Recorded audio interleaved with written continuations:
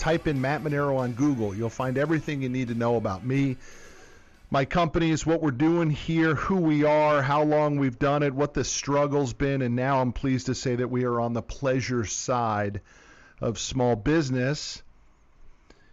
You know, it's also a call-in show. I want you to call me at 870-330-4930. We're talking here in the studio before the show about all these different social media platforms and what's going on, and Snapchat, Instagram, Facebook, Twitter. We're even laughing about the old MySpace. But really what MySpace had was something very cool. It created your space. When somebody got to your MySpace account, you knew who that guy or gal was. You knew what they stood for. You knew what they liked. You had a really good inside view of what their world looked like. And I think that's changed in social media. It really has become a little bit clouded and commoditized and difficult to really, see the steak through the sizzle. I mean, how many of us know the guy who's standing there with a picture in front of a Bugatti and the guy's going back to a studio apartment, can't rub two nickels together, I mean, that's what's happening all over social media. It's a scary thing in a lot of ways because the economy is slowing. You're going to see all those posers, those phony guys and gals are all going to go by the wayside here because they're going to have to go back to the marketplace and get real jobs. Because whatever little gig they've had, whether it's been, training you on how to be good at Snapchat for $100 a month or whatever silliness they've been doing is all about to go away. See, I've been through this. 3 economic slowdowns. 1995, when I started my business, was a tough time. 0102 after September 11th, nobody was buying equipment at that point. And 09, really 08 and 09 were really, really challenging. And obviously not just for me, but for lots of people. But I know the economic signs. To be honest with you, I don't even need to look at the data points anymore. I can just feel it. But I have data points that tell me that this economy is slowing. And more than ever, we need more money. We are going to need to make more money through this economic downturn. And on today's show, we're going to talk about how we're going to do it. I have a great guest, Kendrick Shope, who has an online selling school and a unique program called Authentic Selling, will be joining us in segment 2 and segment 3. We're going to talk about selling strategies to make you more money. But in the meantime, I need to still wake you up. You need to understand what I'm telling you. I am an expert in what goes on in the economy. And I'm telling you that the economy isn't slowing. The economy is slow. Why do I know that? I finance transportation equipment, big rigs, bulldozers, tow trucks, moving equipment. When transportation begins to slow down, that means the economy is slowing down. Transportation is a leading indicator. So if my credit applications are down, if my customers aren't buying, if my dealers aren't selling as much trucks, if my delinquency report begins to creep up and my repossessions begin to happen at higher rates, that tells me the transportation is slowing down. And the last 60 to 90 days have told me exactly that. We've gone from pulling 1,000 credit applications a month in this office to pulling somewhere around 700. Well, that's a 30% decrease. Could your business handle a 30% decrease? Could your personal income handle a 30% decrease? Think about it for a second. Trucking leads as an indicator, a leading indicator. It's first in recession and it's first out of recession. And I'm telling you, trucking is slowing. And the reason trucking is slowing is because the freight that gets hauled on a truck is the stuff that you and I buy. It's the toilet paper that we buy. It's the organic blueberries that Rich, my IT manager, loves to buy and spend $8 a pint for. It's the desk that you buy from Office Depot, if anyone even goes to an Office Depot anymore, if you don't just go to Office Depot online or just go to Amazon. And as it begins to, the demand for those purchases goes down, so does the demand for the trucks to put it on. And that's what's happening. So I'm here to tell you, I'm here to wake you up today on the I Need More Money radio show. Let's get ready for it. The way you get ready for it is by increasing your activity. Period. End of story. You need to get busier. You need to get more uncomfortable. You need to get prepared for how you are going to handle this economic slowdown that is now upon us. See, you probably don't know it's upon you. You actually are still in summer mode. You think everything's going great. You're looking forward to your big summer vacation. You're probably thinking about things that you're going to still buy. That's going to go away for you in 6 months. I'm giving you the warning call right now because I see it. I'm on the leading edge. I finance transportation equipment. And when customers buy less and dealers sell less and manufacturers manufacture less and shippers order less, it means the trucks don't move as much. And that's what's going on. So my theory on how you make more money is you get good at selling. We've done this series on the I Need More Money radio show. Last week we had Jeffrey Gitomer. The week before we had Larry Winget, all talking about selling. Today we have Kendrick Shope on the show with us today to deliver real selling strategies for us and really get down to the meat, which is you need to know how to sell to make more money.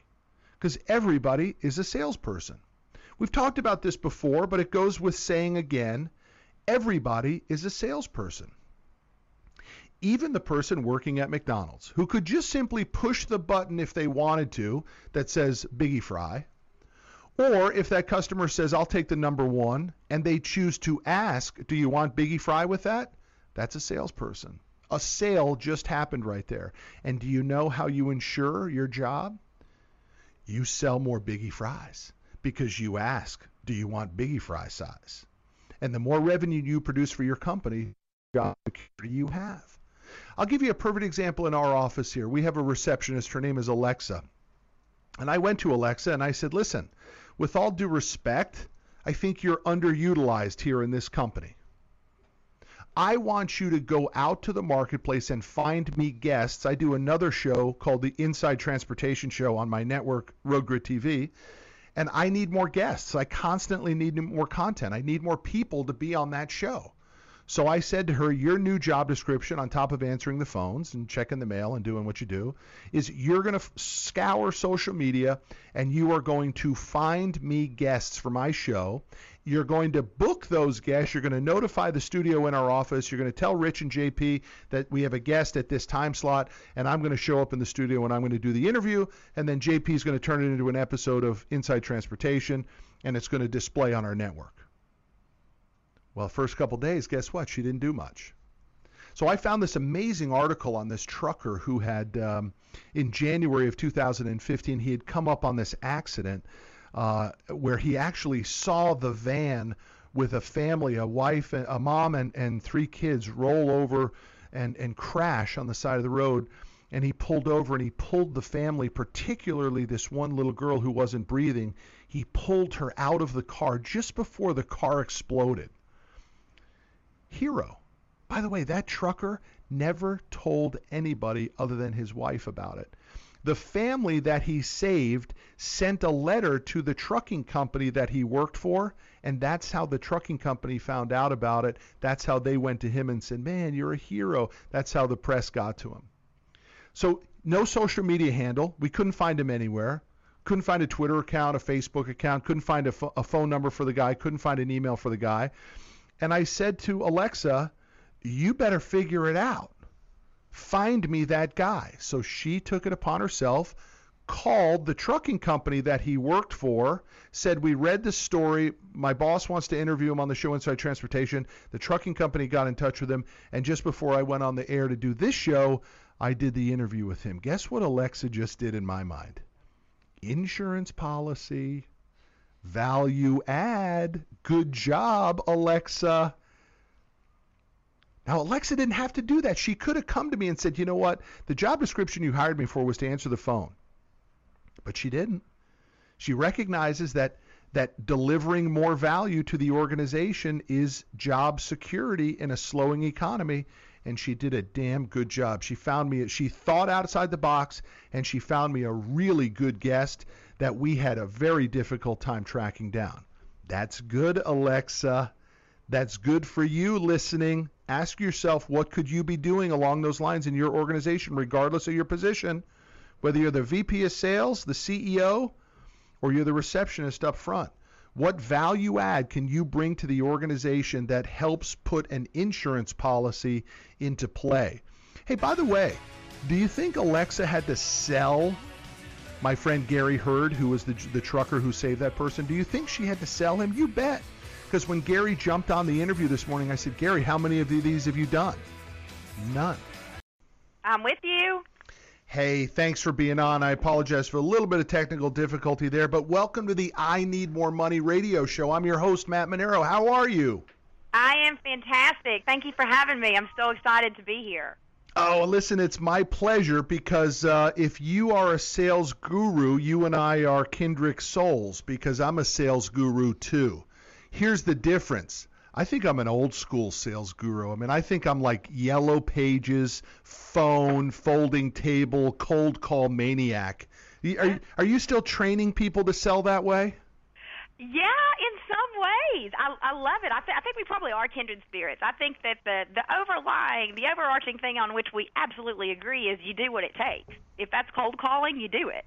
If that's Yellow Pages, you do it. You try everything. Yeah, no question about it. But Kendrick, let's give a little background so everybody gets to know who you are. You have a selling school and a brand called Authentic Selling, and you have taken your selling strategies and turned it into a very successful business. Yeah, I have. I started selling, gosh, this really dates me, but about 2 decades ago, and I sold lumber, so I know the trucking industry pretty well. I sold lumber for a Fortune 500 company. And then transitioned into pharmaceutical selling and did that for about a decade. And then eventually created my own sales school based on my time in the field because I felt like there was a whole component of selling education missing out there.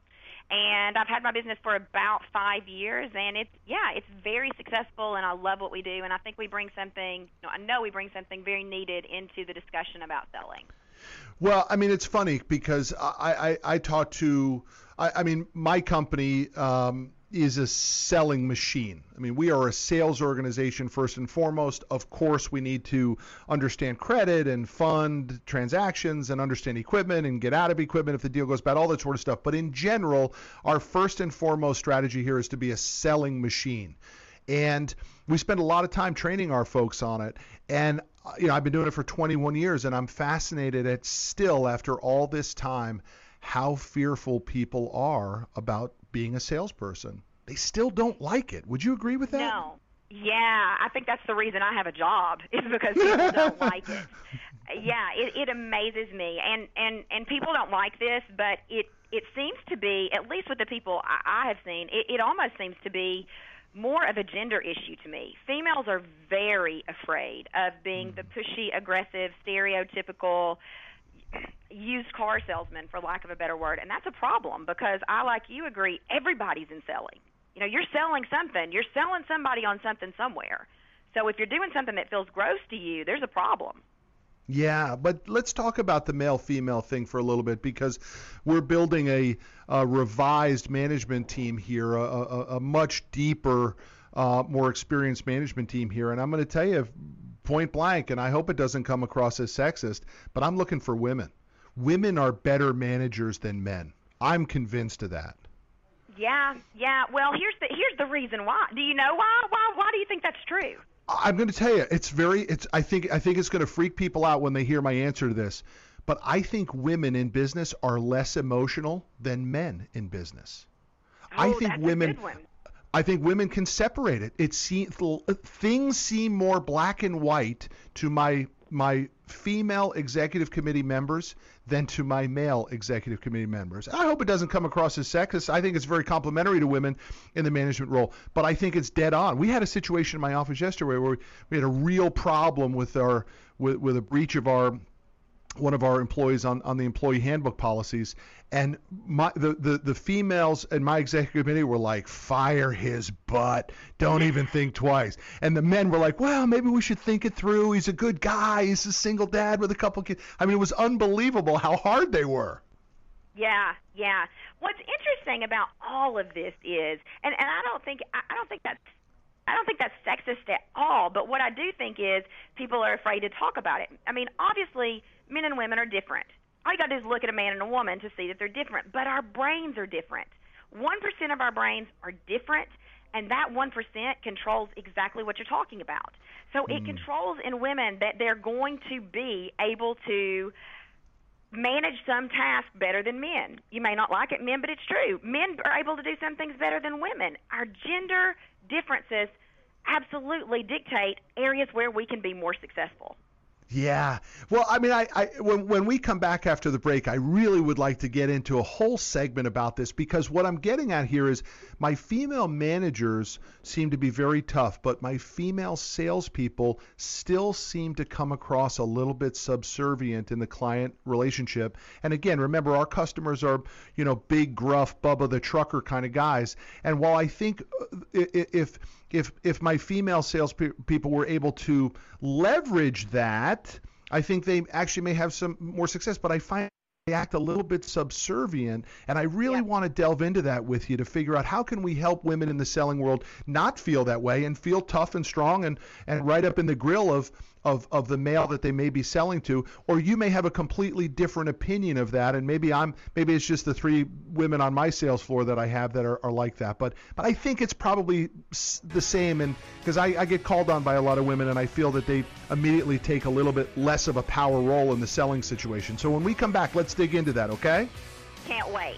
Okay, Kendrick, thanks a lot. We'll be right back. Stick around. Welcome back as we enter segment 3 of the I Need More Money radio show. Why wait? Let's get right back into it with my special guest, Kendrick Shope.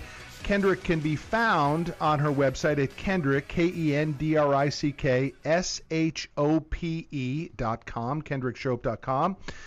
Kendrick, what is the name of the selling school, or do you just refer to it as Authentic Selling School? We just call it Sales School. Good old-fashioned sales school. And let's get back into it, because we kind of got down a little bit of rabbit hole that might twist some people off, where we're talking the difference between males and females in the selling world. But how can you talk about it? I mean, you're trying to be truthful about it. How can it not be different? It's different, right? Absolutely. And this is the thing that blows my mind, because people get so incensed over this. And I mean, again, all you've got to do is look at a man and a woman and see that we're different.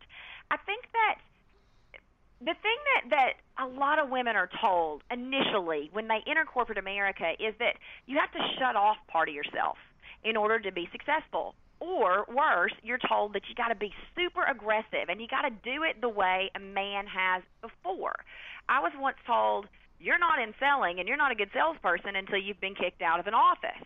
Now, I got to tell you, maybe that's true, but I sold an awful lot of products without ever being kicked out of an office. That doesn't go against my DNA. It goes against my socialization. I mean, women just don't get kicked out of places where I come from. But Kendrick, I think there's one more piece that I think there's maybe a third thing too, which is that you need to dress provocative, or conversely, if you dress provocative, you're looked at in the wrong way. So I mean, there's pressure in that regard too.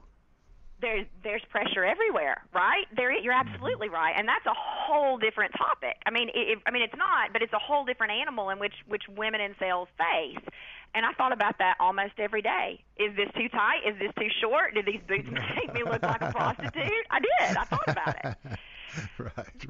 I think the thing here that makes authentic selling so amazing is that it focuses on what is naturally built in a woman's DNA. It allows us to use those things that we're naturally good at to be successful. It says, hey, that person who isn't as aggressive as a man can be just as successful. It's not saying men are doing it wrong. It's like a football team. You got two different teams with the goal of winning the football game, right? And one person may run the ball and one team may throw the ball. Doesn't mean one's right or wrong. They both have the same goal in mind, and this is the same thing. What I teach women to do is focus on what they are genetically wired to do and what we've been socialized to do, and use that in order to create success. And what is that, though? What is that primary DNA that a woman has in a selling situation? Yeah, it's a great question. So the most important thing, I think, is when brain research shows at Harvard that men enjoy being in conflict. The amygdala in the brain is larger in a man than it is in a woman, and that's the area that regulates fear. And this makes sense if you think about it, but what's interesting is what I call happiness chemicals are released when a man is in a stressful situation. These serotonin, norepinephrine, oxytocin, the same brain chemicals that are released when a man and a woman both are having an orgasm. They're released when a man is in conflict. In contrast, a woman retreats. The brain shows she doesn't like conflict.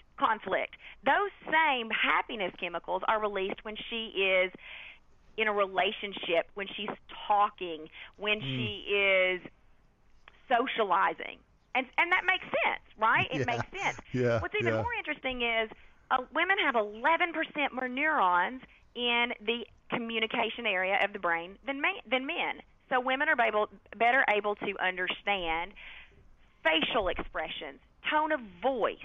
They have a better capacity for language and communication, better capacity for building relationships. All of that can be played into selling like a woman.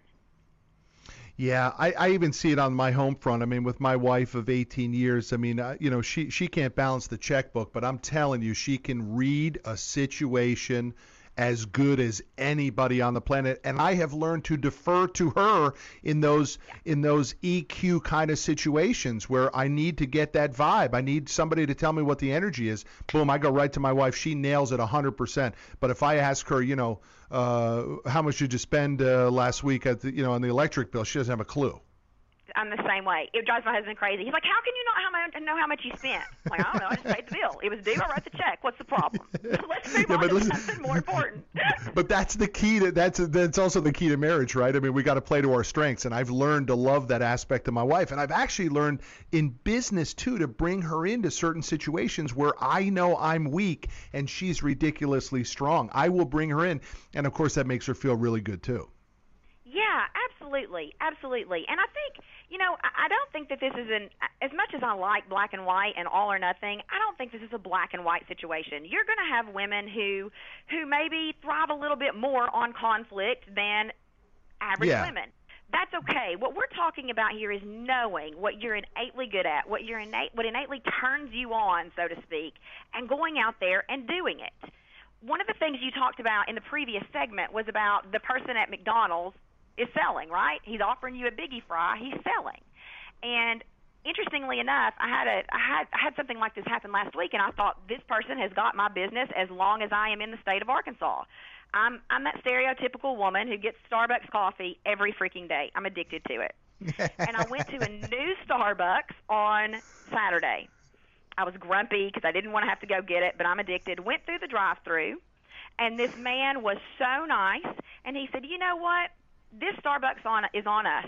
You no need to pay for it. You have a great day, and we hope to see you back here as a customer.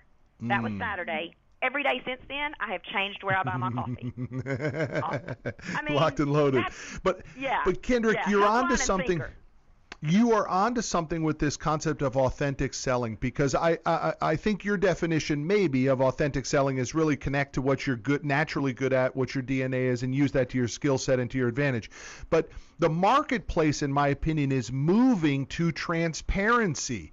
We see the inauthentic coming a mile away. So how is that playing into your concept of authentic selling?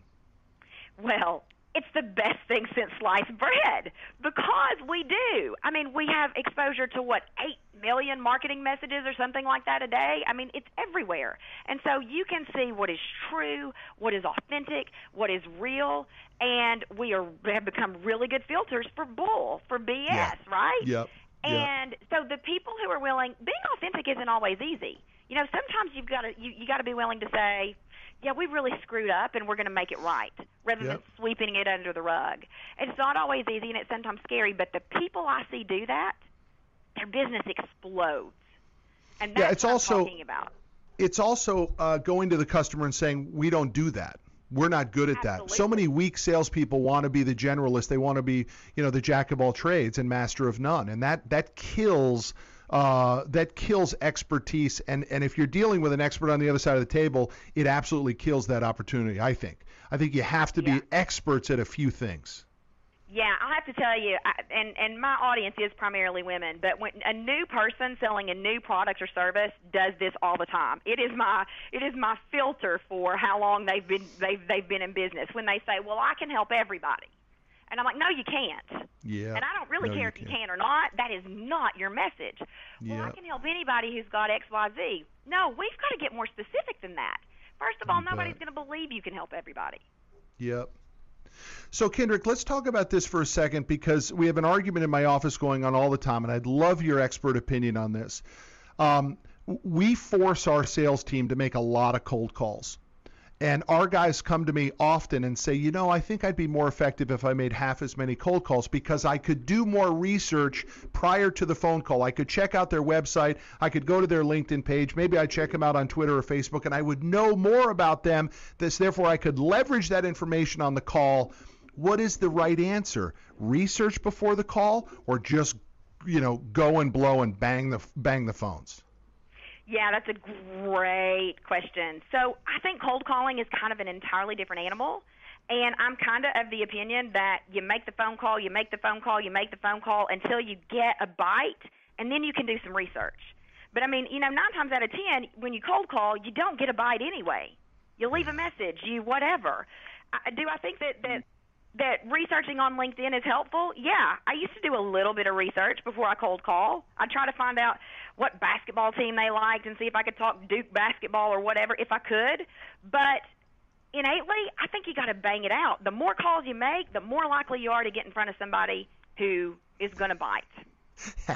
We are kindred spirits on that, because I say to the guys too, don't waste your time doing that. You need to make more doggone calls, or if you do it, why do I have to allow you to make less calls? You should still make the same amount of calls and do the doggone research. Kendrick, listen, I know we had talked about doing 2 segments. I'd love to hold you over and do a 4th segment. Do you have time in your schedule for another 10 minutes for us? I'd love to, yes. Good. Stick around. We'll be right back with segment 4. Thanks. Welcome back to segment 4 of the I Need More Money show. I asked our guest, Kendrick Shope, sales expert Kendrick Shope, to stick with us. We're having too much fun. We got to keep it going. So, Kendrick, welcome back. Thank you. I'm having a lot of fun. Well, it's because you got 2 sales experts on the phone. We could go all day. I'm sure we could trade all kinds of horror stories, war stories, the whole 9 yards. But at the end of the day, the selling world's changed, and the way you and I cut our teeth in selling and the way selling is done today is different. Yes or no? I totally agree. Yes, absolutely. I think one of the biggest changes is people are afraid or unwilling to do some of the things that perhaps we were told to do years ago. Especially women are not, they're just not going to do it. If it feels gross to them, if it feels pushy, nope, not going to do it. So you got to find a way to be able to motivate them to get out there and do it. Yeah. It's a Wall Street mindset, right? I graduated college in 91. Wall Street came out in whatever it was, 87. Gordon Gekko, all of my buddies, we all wanted to be Gordon Gekko.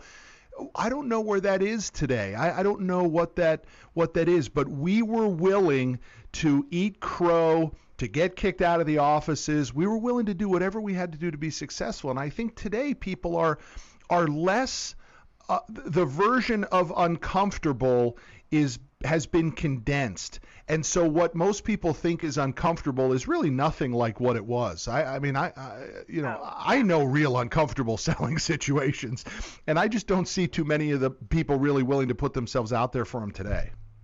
Yeah, I think that there are 2 things there that I think play into that. And I was one of those people, by the way. I can remember when I came out of my very first sales school in my very first pharma job, and my manager, who was an old school salesman, said, all right, go in, pull out your detail aid, get to selling. And, I must have looked like a deer in the headlights. I said, no freaking way. No way. I'm sure he thought, who have we hired? Because I said, I am not going in to a total stranger and I'm going to start selling them. As a matter of fact, I'm not going to sell them for 6 months. I'm going to sell them on me. And at the end of that 6 months, I guarantee you're going to start to see their numbers go up. And they did. But I'm sure he was like, oh, my God, we've just paid how much money to train this woman, and she's already talking back.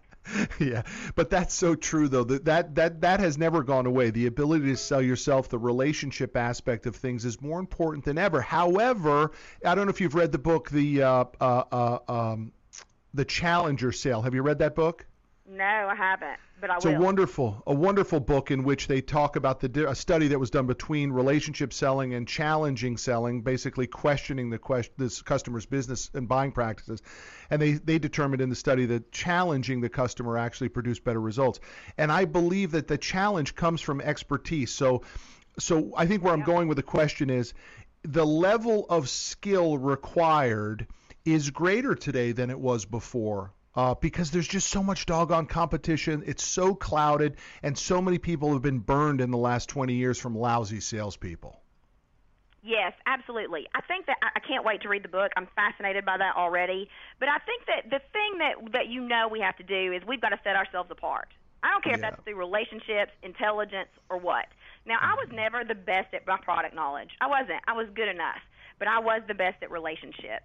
So I think this goes back a little bit to kind of like where the future of medicine is going. It's individually what you're good at. You know, I can challenge when I need to, but by God, I am the best there is at forming relationships on a sales team. And so that's what I use to be successful. The other thing I think that is interesting in this conversation is you talked about, you know, what we used to be willing to do compared to what we're willing to do today. As more women flood the marketplace, as more women become selling experts, I think that they're willing to get only so uncomfortable. And so if they're having to deal with sexism in the marketplace, which exists, you may not like it, you may not want to admit it, but it does. We've already touched on it. If they're willing to deal with catty comments, which happens, you may not like it, but let's don't try to hide it. It does. Stuff gets said all the time. Then they're probably not willing to go in and say, I'm going to get thrown out of an office. There's only so much of that I could deal with, and getting thrown out of an office wasn't one of them. I felt like I was putting up with enough. Wow, that's a really interesting thought pattern there. I mean, basically what you're saying is, please excuse my expression here, but we had Larry Winget, and he wrote a book. You're kind of saying grow a pair to the women and saying, listen, toughen up a little bit. Yeah, I think that we have all gotten softer, you know, and I'm a trained life coach. So, I mean, that's about as soft as you can get. I know all about the negative thoughts and all of that stuff. But I think that anybody who tells you that a job or even living your life is going to feel good and amazing every day and you will always do things you love is lying to you. Yeah, absolutely. But Kendrick, are more women entering the workplace because they need to make more money for the household, or they want to reach their potential? Why do you see this influx of more women moving into the sales arena? I think that part of it is more money for the household. I also think that, I know that I see online, you know, entrepreneurship among women is skyrocketing. I mean, we've got women making millions of dollars now online because they want a better life, because they see a way to internationally affect people. And they see people doing it. I mean, that's what I did. I loved pharmaceutical sales. I was good at it. But when I saw that I could go out and have an international effect and make a ton of money, I mean, I was sold. That's awesome. Two things I want to leave you with that I really enjoyed when I read your material prepping for the show. I like this concept that you actually have the guts to start to throw out numbers of what people, thresholds basically, that people need to be making. And you were in one of your materials, you threw out, you know, are you not happy making $50,000? I didn't know if that was $50,000 a year, $50,000 a month, but I love that you're starting to throw out numbers, because I think most people don't even have a clue what number they should be selling towards, whether it's personal income or monthly volume quotas. I agree. And that goes back to like selling 101, right? What's your quota and how do you exceed it? Yeah, but I don't think people spend enough time doing it on a personal level either. They need to figure out how much doggone money do they want to make this year, and then do the reduction of the ridiculous to figure out how many calls, how many closes, etc. The other thing, Kendrick, that I like so much is you and I are on the exact same page, that we believe that selling is learned. It is not a born thing. This idea that people are born salespeople, I think, is hocus pocus. I think the best salespeople are the most trained and the most practiced and the most skilled. You do too. Absolutely. I mean, I think this is the case in anything. Think about Michael Jordan. I'm sure he was gifted when he was born, but he played basketball his whole freaking life. He was a student of the game. Hey, Kendrick, I knew this was going to happen. I knew they were going to play the music, and two chatty Cathys were going to keep on talking about something that we're passionate about. I want to thank you for being on the show. It was an awesome experience. Guys, get in touch with Kendrick Shope at kendrickshope.com. Kendrick, I can't wait till we do something again together, okay? Sounds great. Thank you. Thanks.